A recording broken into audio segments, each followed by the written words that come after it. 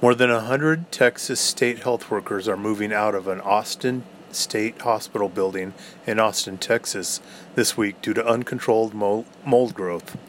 Mold has been infiltrating the workers' desks, chairs, and keyboard handrest.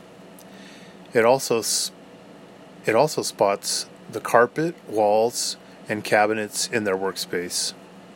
The state has spent more than $16,000 so far on dehumidifiers and mold assessment, the Texas Tribune reports.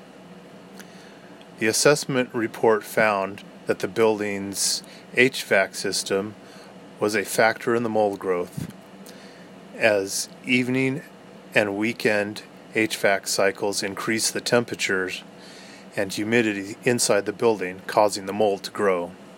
The assessment report recommends that the facility managers keep the building humidity at below 65% of the building temperature, at or below 82 degrees Fahrenheit at all times.